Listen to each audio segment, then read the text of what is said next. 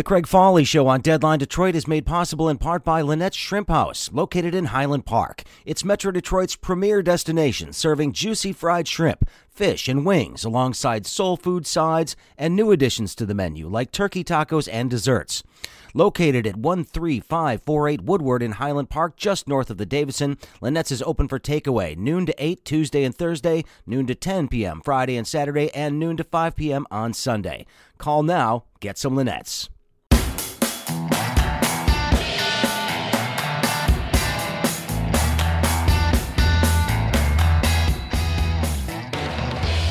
Greetings, everybody. Welcome to the Craig Foley Show on Deadline Detroit. Very glad to have you with me on this Thursday. And really something that is going to be happening here in the state that is going to have a much bigger impact than people realize is the fact that we are redrawing the congressional and state legislative districts as a result of course, the census, which has been delayed this year. We'll talk a bit about that in just a little bit.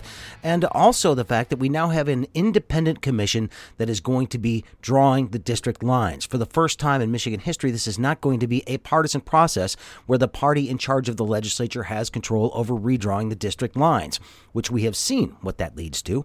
Michigan is one of the most gerrymandered states in the country. Now, that could change. But there's a lot that goes into redrawing these lines in a way that's fair and in a way that makes sure that people of all stripes have some sort of representation at the state legislative level and in Congress, obviously. Communities of color have traditionally been really underrepresented in a number of ways, leading to, obviously, things like the Voting Rights Act, which sought to make sure that there was going to be certain representation in Washington in particular. But getting people involved in this to make sure that all the voices are heard from and that all these different things are considered as we take on this important role is going to take a lot. Getting people engaged, getting them involved, letting them know that their input is welcome. Well, the Michigan Nonprofit Association has taken it upon themselves to help in that effort to get the word out about this. And I'm very excited to have joining me right now Mariana Martinez, who's the Director of Civic Engagement Initiatives at the Michigan Nonprofit Association, to talk about their effort. Mariana, welcome to the Craig Foley Show. It's a pleasure to have you with me today. Thank you. Thank you so much for having me. Well, this is an interesting thing for the Michigan Nonprofit Association to get itself involved in. The redrawing of the maps is not something that happens once a decade. And this is the first time we've had an independent panel that's going to be in charge of this. Talk about what role you saw for the organization here. Absolutely. As you mentioned, it's a unique process that happens very much like the census every 10 years. And it's an opportunity that could have to get involved and that could have the consequences could be very, the ramifications could be very positive, very negative, depending on what we do. And this process is new to Michigan, right? The Redistricting Commission is something that we've never done. So it's definitely a step in the right direction. As we're moving towards transparency, this process is no longer done behind closed doors by politicians. It's people like you and I who are in charge of the process. And so for MNA, it was important to get involved because historically, there has been, processes like these have left populations behind in processes like these, right? Like historically underrepresented communities, like communities of color, immigrants, low-income communities have not been part of this process. So for us, it was an opportunity to ensure that we lifted the voices and work with nonprofit organizations to ensure that these communities are heard. Now that this process is put in place, our focus, our North Star, really, if you will, is really to ensure that communities participate, not only that we reach them, that they know what the redistricting process is, that they understand what the ramifications of that could be, but also that they are engaged in the process and so that they feel represented ultimately. I want to talk a little bit about this from a historical perspective because, and I'm not implying that this is your motivation in any way, shape, or form, but it certainly does seem that if you have a more representative government that is actually taking more opinions into account, a lot of the communities that nonprofits serve may have more of a seat at the table. I don't want to suggest this is going to impact appropriations down the road or anything like that, but it does seem that it could have that sort of effect if at least more people have a voice in the process. Absolutely. I mean, it's democracy at its core, right? It's the more people that are at the table or the more voices that we hear included, the more people are going to be represented. So for us, it's important that for the purposes of, a fair map really is about including communities, hearing from different communities, like I mentioned, communities who have been historically underrepresented. I mean, we see it with the census, right? There are communities like, say, the African community, other minorities who have been historically undercounted and therefore not represented with what the needs are. And so for us, it really certainly was an opportunity to bring democracy forward into the process. Yeah. Sure. Well, it seems that a lot of the discussion we've had over this process over the years has focused on race issues. But when they talk about communities of interest, which is what they're really looking at when they talk about redrawing these lines, this is about well beyond just racial issues. It seems there are economic issues that are at play here as well. And when you're talking to people about what's at stake here, how are you framing this in terms of getting them to pay attention, first of all, which is the key component, but two, to participate if you can? Right, absolutely. And I think you're bringing an important point. Communities of interest could mean a lot of things, right? It's the third most important criteria in this process. So I'm glad that was brought up. But communities of interest can mean so many things. It could be, economic, it could be historical, it could be, you name it. There are so many things. I think even the commission will have, I wouldn't say a hard time, but defining that is going to be a little bit of a challenge because it just could mean so many things for different communities. For the purposes of this initiative, we're looking at reaching historically underrepresented communities. That is what we're looking at. That's what we're ensuring that we reach, that we work with. We're not doing this alone. This is why we're partnering with a cohort of 20 nonprofit organizations. We're not at the front lines. We have to work with those who are partnering. Who represent these communities. And so for us, that's the meaning of communities of interest, ensuring that these voices are heard. I should remind folks, my guest right now is Mariana Martinez. She's the Director of Civic Engagement Initiatives at the Michigan Nonprofit Association. The Independent Citizens Redistricting Commission is something that they are looking to get the word out about and get people involved in this process. Then when we redraw the political lines every 10 years after the census, I don't necessarily want to get into census issues right now because, I mean, a lot of these timelines and things will be worked out as this process goes forward. But the census has become highly politicized as well, as we witnessed over the last couple of years as they were working on deadlines and things like that. Are you concerned from a starting off point, though, that the numbers that we get from the census are not going to necessarily be accurate? Yes. I mean, I think we all are, right? And things change. And with the pandemic, also, it adds another layer. For sure, we're definitely concerned. And we want to make sure that the commission is successful at what they do. And with the different deadlines, that could definitely bring some more challenges. For the purposes of this initiative, however, ensuring that we're raising the issues in our communities, in the communities of interest that we're looking and that we're working with, that is not something that impedes us, really. I mean, the census data is certainly the basis for this process, but for the purposes of ensuring the participation is there and that we're reaching communities, we don't have to wait for the census. I mean, that needed to happen yesterday, essentially. So we're getting the work started. And so, we're certainly concerned. However, to reach communities is not something that we're. Well, one thing that we've noticed over the years as we watch this process, and some states have had independent boards doing this. Michigan, this is the first time we've done it this way. There's always going to be somebody unhappy with the final results of this. But from your perspective and the MNA's perspective, how are you going to gauge whether or not this has been a successful effort? That's a great question. I mean, yes, the redistricting process is definitely politicized. It has been politicized, and we can't be blind at that for sure. We are not getting involved, if you will, to that extent, right? For us, it's about engaging with communities, ensuring that communities participate in the process. And so it's not the political side of it. It's not for us as meeting communities, hearing what communities have to say. And for sure, I mean, we're working with 20 nonprofit organizations who might have different perspectives of what a fair map looks like, right?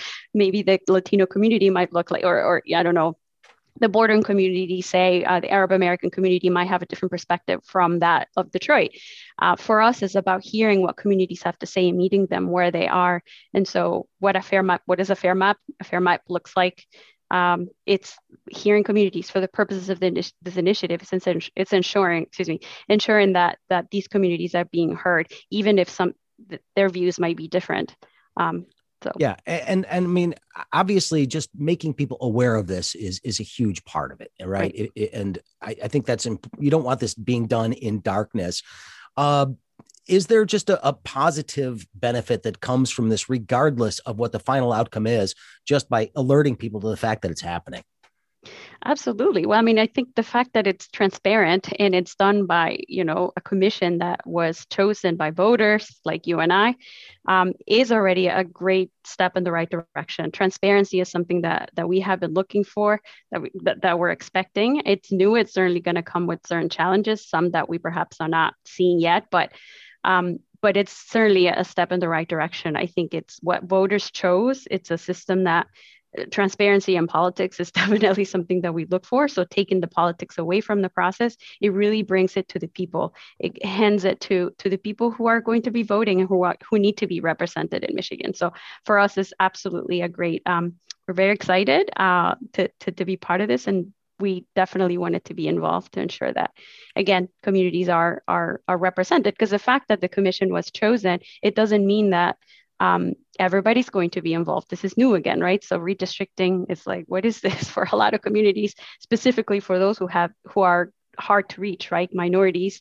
And so yeah, overall it's a great process. I think one of the things that's important, though, that you guys have done with this, and I was watching the press conference earlier today on this issue, is that you're allowing these different organizations to work the best way they know how in their area. How important was it to have sort of a decentralized structure when it comes to making sure you're getting the word out and letting people do the engagement the way they know how?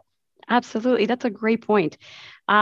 I wish we would be able to work in more places. Unfortunately, with the resources that we had to focus on Detroit, Flint, and Grand Rapids. But something that was quintessential for us was to ensure that we gave them the flexibility to choose of what activities work with if something works well with certain communities, it might not resonate with other communities. So messaging was also really important. So giving them the flexibility of choosing what activities, what kinds of civic engagement works in their communities was key. We don't know, we don't represent, right? MNA, we don't represent, we don't know what our communities, we have to hear them. And so giving them, we provided the mini grants, which provides them with the resources. In addition to that, we're giving communication materials. We're translating materials for them to enable and help that, raising awareness.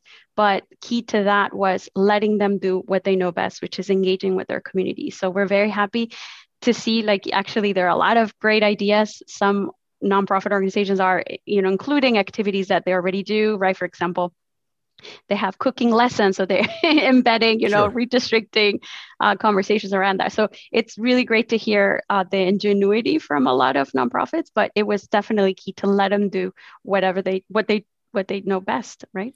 Just engaging. And I do want to give people the opportunity to do this. I mean, where will they be able to find is there going to be like a clearinghouse of information about events or places they can go in their area to find out about this? Yes. So on our website, www.mnaonline.org, you'll find our initiative, and it lists the cohort and the nonprofit organizations that are part of this. The work doesn't end there, right? Like they're partnering amongst each other, but they're also partnering with other organizations that are going to be doing the same thing. And so contacting some of these organizations will be helpful, but our resources and the resources that we're going to create for the, like trainings, redistricting 101, for example, what the heck is redistricting, how to engage with the commission, how to provide public comment, all of these things will be available on our website. So anybody will be able to access that. So it's not just limited to the cohort. It's also accessible to anyone, any group or any nonprofit who would like to access. Well, I'll tell you what, I'm excited that this is taking place. I think this is one of the most important things that's happened in Michigan in a long time when it comes to our electoral system. I applaud you for trying to get people involved and get the word out about the fact that this is happening. And we do look forward to finding what you've learned from people and what their level of interest is, because I'm going to be interested to see how much people are stepping up to be a part of this. But Mariana, thank you very much for your time. We really do appreciate it today. Thank you so much for having me. Yes, it was great to hear all the interest from nonprofit organizations. We had a great turnout and more organizations that are interested. So we know this is an important topic that a lot of people are interested. So thank you so much for giving us the time to tell you about it. Mariana Martinez is the Director of Civic Engagement Initiatives at the Michigan Nonprofit Association. Again, they're getting involved to help get the word out about the new Michigan Independent Citizens Redistricting Commission. That's going to be something that takes place over the course of the next several months. We're waiting on census data, so we know exactly how many districts, of course, the state is going to have. But it should be interesting to watch their work, and it's important that we all pay attention to that because it is going to have a pretty massive impact on a whole lot of different things going forward. So I'll keep you up to date on that as things go. Quick reminder, coming up tomorrow, it is the week that was on Deadline Detroit. Got a lot to talk about, of course. We have what's going on in Texas right now. Obviously, Joe Biden's visit to Michigan cut short. Well, at least it's going to be happening tomorrow instead of today because of the snowstorm that's about to hit Washington, D.C. Speaking of snow and cold weather, Texas is going to be on the discussion for tomorrow for sure, as will Rush Limbaugh and a bunch of other stuff that happened this week. So the week that was, we always have a lot of fun on Fridays. Hopefully you can join us. Remember, we live stream that at 11:30 on my Facebook page, also the Craig Folly Show's Facebook page. So either one, you'll be able to find it there. It also streams live at Deadline Detroit's YouTube page. So if you're a YouTube person, you can find it streaming live there. It will live there afterwards as well. And I make it available as an audio-only podcast each and every week. Don't forget, you can reach out to me, thecraigfollieshow@gmail.com is my email address, but you can find me on Facebook, on Twitter, on LinkedIn. Those are the three that I prefer. But I am also on Snapchat what else? Instagram, I think. Yeah. Anyway, that's about it. But you can find me. It's not hard. Send me a message. Let me know what you want me to talk about. Let me know what you think about what we're doing. I always appreciate hearing from you. Quick one today, but an important one today. So thanks very much. Also, next week, we're going to be talking to somebody from Wayne State University about supply chain management and medical supply chain management. We've been having a lot of trouble with this vaccine distribution and getting it into the hands of the people that need it so that the rest of us can wait our turn and get it. We'll talk about some of the challenges there and why it's so difficult to get this right. Should be a good conversation. I'm hoping to have that up on Tuesday of next week, so make sure you listen for that. I'm looking forward to it. All right, have a great day, everybody. We'll see you tomorrow for the week that was on Deadline Detroit. Enjoy. Looking for the latest news and information about our great city of Detroit? Head to DeadlineDetroit.com for one-stop shopping for the most important stories of the day. Deadline Detroit has some of the best journalists in town, providing original reporting, videos, and podcasts that keep you in the know about everything happening in Detroit. Become a member today, and you'll automatically be entered into a drawing for prizes, including gift cards to some of Detroit's best restaurants. Go to DeadlineDetroit.com/membership.